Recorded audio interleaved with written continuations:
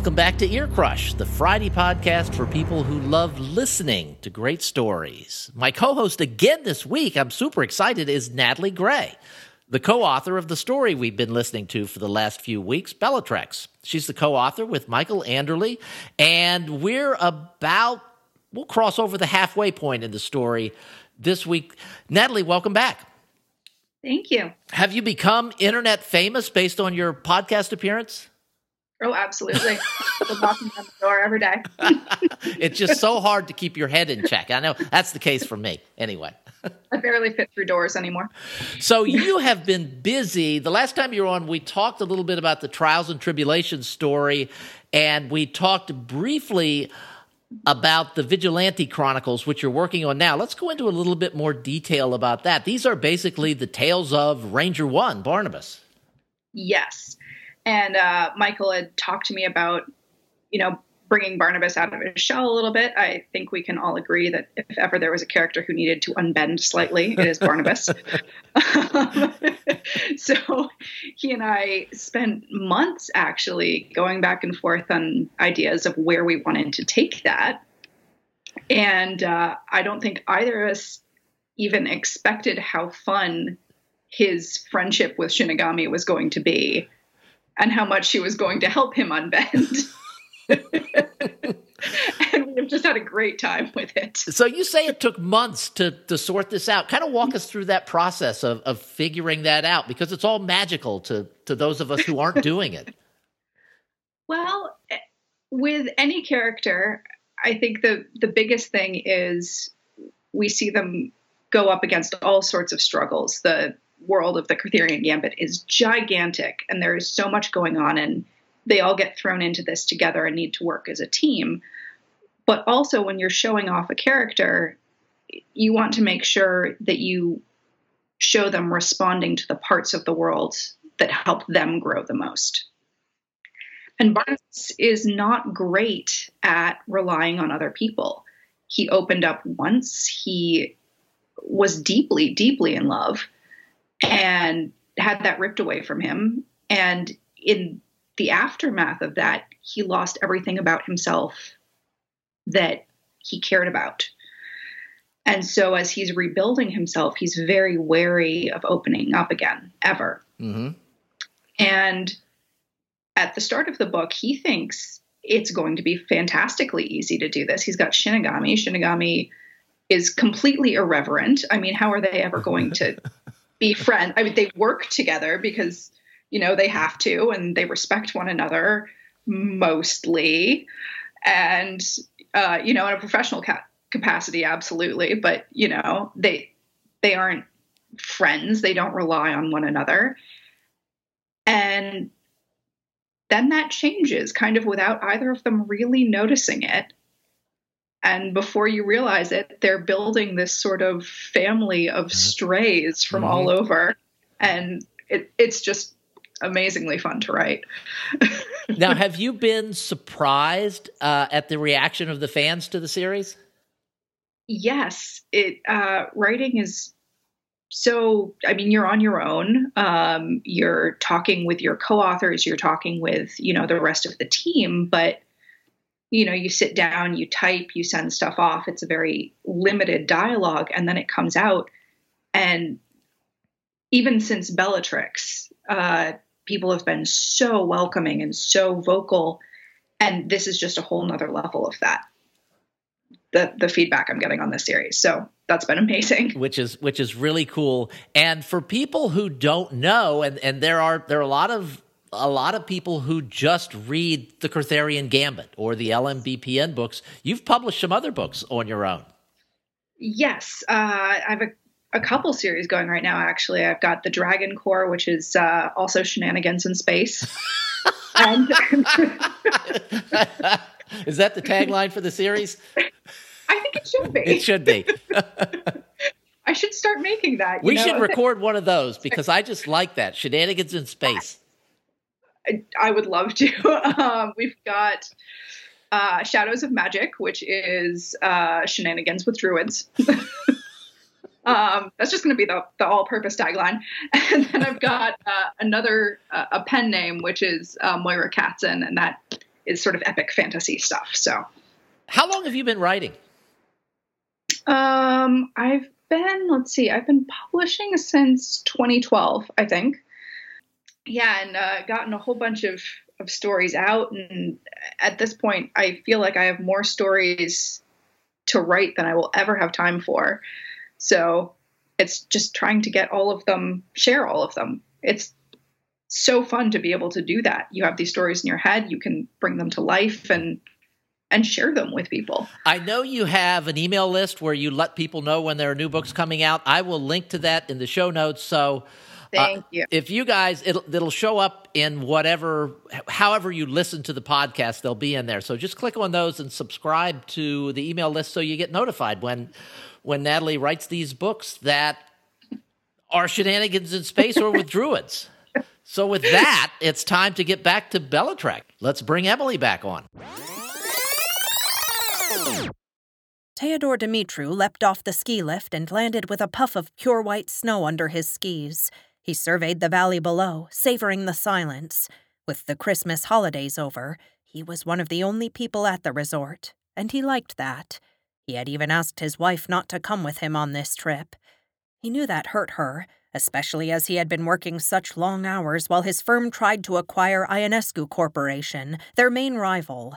But the truth was, he didn't want her to see his weakness.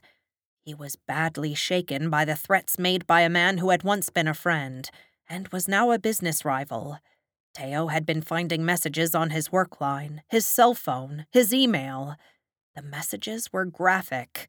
If Theodore didn't abandon his quest to buy Ionescu Corp., a business Virgil also wanted, Virgil would have him killed. Unpleasantly. Ripped to shreds was the term Virgil had used. It brought to mind claws and teeth, a sort of primal fear, even though Theo knew it couldn't possibly be literal. He walked awkwardly in his skis to the edge of the mountain and stared down at the pristine white slope. Then he tipped forward and began to pick up speed along the first straight piece of the path. He told himself he did not believe the threats. That was even true. He could not believe that Virgil would take a hit out on him, not over a business disagreement. Virgil had been at his wedding. Their grandparents lived in the same neighborhood and still met each week for tea. The calls rattled him nonetheless. He had come here to regain the stability and calm he was known for, to regain his resolve. When he was pitting himself against nature, he remembered what it meant to be powerful. On mountains, as in business, there was no room for mistakes. Theo always came back from these trips refreshed and sharp, no matter what was troubling him. He told himself it would work this time, too. It was a little ways down the hill, coming around a tight turn, that he first saw the man behind him. The hair on the back of Theo's neck stood up. He only just managed to stay on the course as he returned his eyes to the snow in front of him. Someone behind him. Had Virgil sent an assassin after all? It wasn't possible, he told himself, but the man was coming closer. He was dressed all in old, worn black gear. Most of the people who came here were wealthy, but this man clearly was not. He had a simple mastery of skiing, moving lightly down the course that tested all of Theo's skill. Theo gave a despairing look through the trees.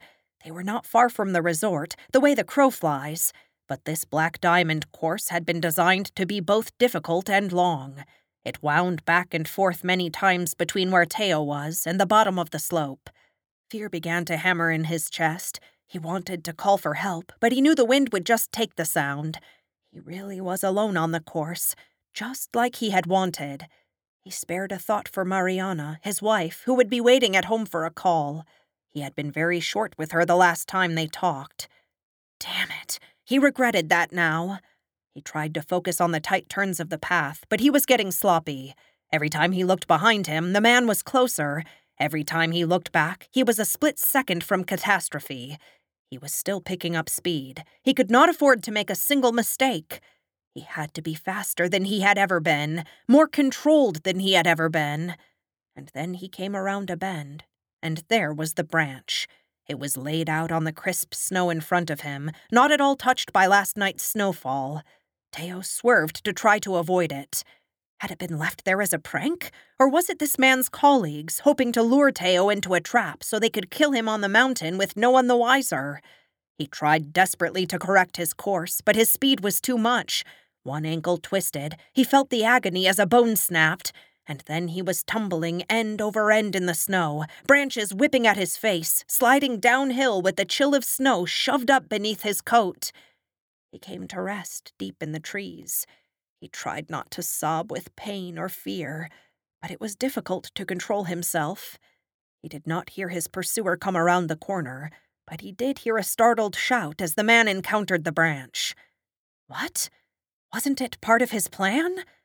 Teo tried to crane his head to see and caught sight of a black-clad figure tumbling down the slope, and then he must have hit his head. Teo wasn't sure he wasn't really seeing a massive wolf pad out of the shadows of the forest nearby, accompanied by humans. They picked up the other skier, and his head lolled on his chest. They slapped him, hard, but he didn't wake up. Was he dead? Teo could not tell. He watched as the humans argued amongst themselves, and the wolf snapped at them, and then they set off with the unconscious man dragged between them. Teo wanted to cry out for help, but he was scared. He was seeing things. Maybe none of them had really been there, but maybe they had. And what if they treated him as roughly as they were treating the other skier? He just had to wait until one of the ski patrols came back later. They were safe. They were... Oh, it was so cold, and his leg was in so much pain. Teo saw the world fading, and he lost consciousness long before one of the ski patrols came by sometime later. A prone figure in the dense undergrowth, he was invisible to them. The patrolman clicked his tongue at the kids playing pranks, pulled the branch out of the fresh snow, and continued on his way. He liked getting away from everything. Alec tipped over the edge of the downslope and grinned as the wind began to ruffle his hair. It was perfect out here today, not least of all because there was only one other person on the slope. Alec didn't like coming to places like this when it was busy. People sneered at his well-worn winter clothes. Some of the women liked the thrill of sleeping with a guy they didn't know on vacation, particularly one they knew would never show up in the clubs and spas they frequented back home. But even that didn't make it worth it. Right now, he wasn't thinking about any of that. He was only thinking about the turns, the way the snow crunched under his skis, the way the winter air felt in his lungs. He was a good accountant, very good, and he took pride in his work. But being out on the slopes was better. This made him feel alive. He saw the other skier look back at him a few times, probably worried that someone in shabby winter gear wouldn't know how to pass him safely. Alec shook his head and rolled his eyes. He'd make sure the other guy didn't get so much as a scratch on that expensive parka of his. Then he came around the corner, and the man was gone. Had he fallen? Alec turned his head sharply and caught sight of a shape in the snow. He didn't see the branch until it was too late. His skis caught, and he went end over end. He kicked his feet free of his skis, but that wasn't enough. Between one somersault and the next, his head struck something hard, and the world went black. He never saw the nightmare that came out of the woods with the men to drag his unconscious body away. "I'm telling you, I heard it." Cesar struggled along behind Emilion, one of the skier's limp arms wrapped around his shoulders. "Another scream. Before this one." Emilion looked back and fixed the man with a yellow stare for a moment. Then he kept walking, disdainfully. He had been daydreaming about ripping Cesar's head from his shoulders or sinking his teeth into the man's neck. When he was human, he dreamed about just shooting him, no fuss. But in wolf form, his dreams were bloodier. "No one else came by," Marchel said. He was breathing hard. The skier was tall and well-built, a heavy burden to drag down the mountain. Emilion smiled his wolf smile, a curl of the lips, baring his teeth. It was good to be in charge, to make the plans, to watch others carry them out. It was also good to be out in the snow in his true form, his strongest form. The other Vexelbog in the underworld had called him weak. They called him a coward. But who was still alive now? They'd drawn attention to themselves and allowed themselves to be killed by a vampire who, if the stories were true, must have one foot in the grave by now. They were weak, not Emilion. I swear I heard it. Chazar was talking again. Emilion growled, low in his chest. Chazar either didn't hear him, or he was too stupid to know to stop. Shouldn't we go back and check? If anyone saw Emilion like this, it's going to be all over the news. There are so many superstitious people around here. They're going to believe it. It was a mistake changing. You aren't even doing anything in that form. Emilion batted the skier's body out of the way as he leapt. Long claws raked through the ski gear like it was butter, and he felt them catch skin. No matter. Their client had told them to make this man suffer before he died. But he wasn't going to waste time on him yet. Emilion pinned Chazar instead, big paws on the man's shoulders. He lowered his snout to Chazar's face and savored the look of abject terror. He hated having the stink of fear around him all the time. Now he enjoyed it. Chazar should be scared. He was about to die. The bastard started babbling. Come on, boss. You know it's risky. I'm just trying to tell you the truth. No one else will. Marcel just kisses your ass. But I'll always tell the truth. You shouldn't have. The pity was that he had to die quickly. No one could hear screams echoing down the mountain. Chazar's life ended in one snap of Emilion's jaws. His throat was gone, and he bled out under the trees within a few seconds. Emilion stepped off his body and grabbed one of the arms in his jaws. He pulled Chazar's body along without comment as Marcel struggled to keep up, now carrying the skier alone. Marcel didn't complain, though. Not after that display. Good. Yelena was training hard enough that her top was soaked in sweat. Her fists hit the bag with dull whomps, and she savored the feel of exhaustion in her muscles. 2 years ago, she'd learned that her natural strength made her a good fighter, but that a trained boxer could still hurt her more than she wanted to get hurt. The lesson had come from her ex-boyfriend, Cyprian, a man with startling good looks and charisma, but also a petulant nature that had only revealed itself when she walked away from him.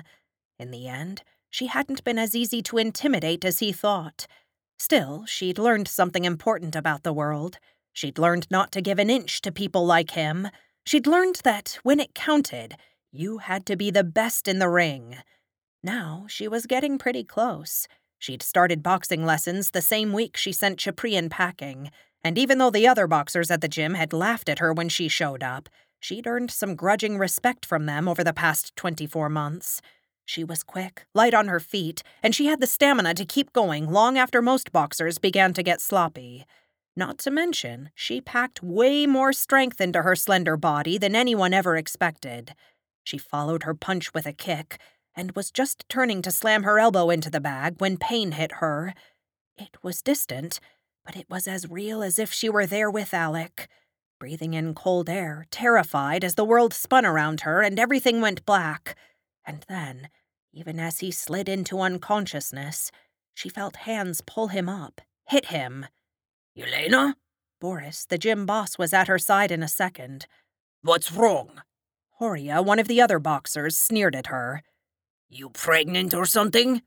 He was one of the guys who still hated her after all this time. He didn't like that she showed him up in the ring sometimes, even though he won frequently.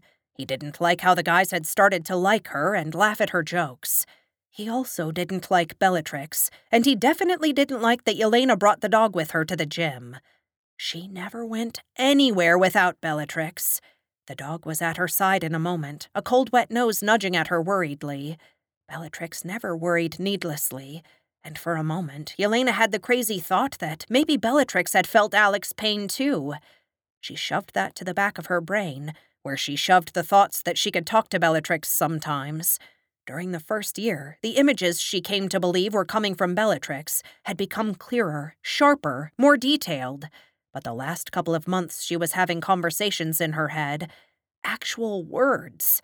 She knew no one would believe her if she said that. Hell, even she didn't really believe it. Not really. Or so she told herself. She let Boris help her up and gave him a tight smile.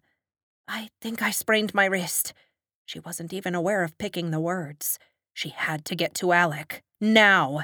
She began to make for the edge of the mat. You'll never be a boxer if you quit when you sprain something, Horia muttered. Yelena pulled a sweatshirt on over her tank top, giving him a glare. You know what?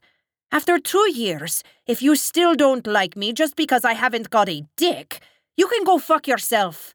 Hey, Boris said warningly. He held palms up to both of them. Not tonight, okay? I have a date, and if I get in the middle of you two, no one's going to want to have a date with me. I'll lose what little good looks I have left. Yelena gave an unwilling chuckle as she laced on her outside shoes, but only a tiny piece of her was still in the room.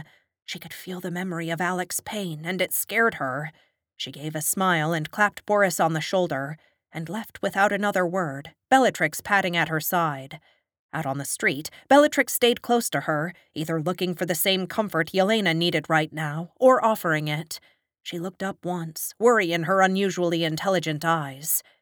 Is he all right? I don't know. Yelena answered the question she shouldn't have heard. She shouldn't have answered, but the words were always so clear in her head that it seemed rude not to say something. I don't know. We have to find him, Trix. I'll call Mama, see where he was going to go skiing this week. I thought we fixed this problem. Bethany Ann crossed her arms over her chest and glared out the window into space.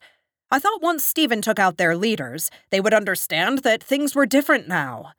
John raised an eyebrow at her. Really? No. She sat down and crossed her legs, kicking out a red-soled Louboutin. But I live in eternal hope that someday that pile of shit-eating rat fuckers down there will get their act together, and I won't be required to go kill them all. Just think how bored you would be if that happened. I think I'd like to be bored, Tom. You might be getting old. Mention a lady's age like that, and you'll find yourself strapped to the outside of this ship, Tom. Eventually, you have to let some of them leave. Gabrielle leaned back in her chair, smiling. She wore a black tank top under a leather jacket, artfully faded jeans, and what appeared to be well-worn boots. Bethany Ann shook her head. Every once in a while, Gabrielle liked to play the bohemian. Maybe it was her years in Paris, but it was weird to see her in faded, ripped clothing, compared to the crisp looks of all the other vampires Bethany Ann had ever met. Now, though, there were more pressing matters. Okay, explain to me why the fuck I should leave any of them alive. They're like cockroaches, Gabrielle shrugged. You can never stamp them all out. There's always an underworld. Eventually, you need to go after bigger fish. That would be a good suggestion, if they weren't forcing my hand. Bethany Ann tapped her fingers on the chair arm. Earth hung below the ship in vibrant blues and greens, streaked with white cloud formations. She narrowed her eyes at Europe. And if I weren't bored out of my damned mind. John mouthed silently to Gabrielle. That's the real reason. She nodded back, trying not to smile. Stephen? She reached out with her mind. There was a small pause. Then, Yes? Oh, dear, Bethany Ann said wickedly, speaking out loud for those near her as well as mentally to him. Did I interrupt something? John snorted. How may I help you, my queen? So formal, and yet not answering the question, I notice. Bethany Ann snickered. I'll let you get back to your girlfriend in a second. I just wanted to let you know there's some trouble in Romania that I'll be handling personally. Instantly, she felt Stephen's worry. Is there a reason you do not wish me to handle it, my queen? Have you been displeased with— No, absolutely not. Bethany Ann spoke hurriedly. Stephen was one of the most loyal, most competent members of TQB Enterprises.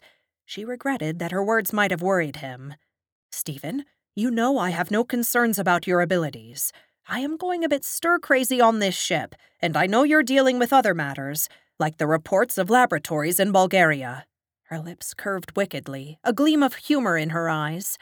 And your girlfriend, of course. Stephen had been tracking down several groups of enemies, accompanied by Jennifer, a fact that caused no end of jokes on the Meredith Reynolds.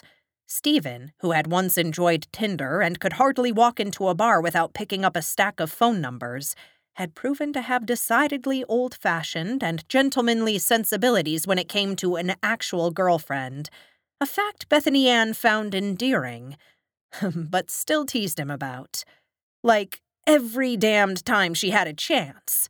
She could practically hear the vampire grinding his teeth right now.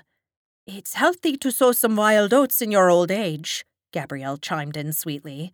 Stephen ignored his daughter. "Will there be anything else, my queen?" "I'll let you know if there is. Enjoy your romantic getaway." Bethany Ann cut the connection as John snorted with laughter. "All right, so it's settled. I'll go down tomorrow." John's smile was replaced with a weary look. With?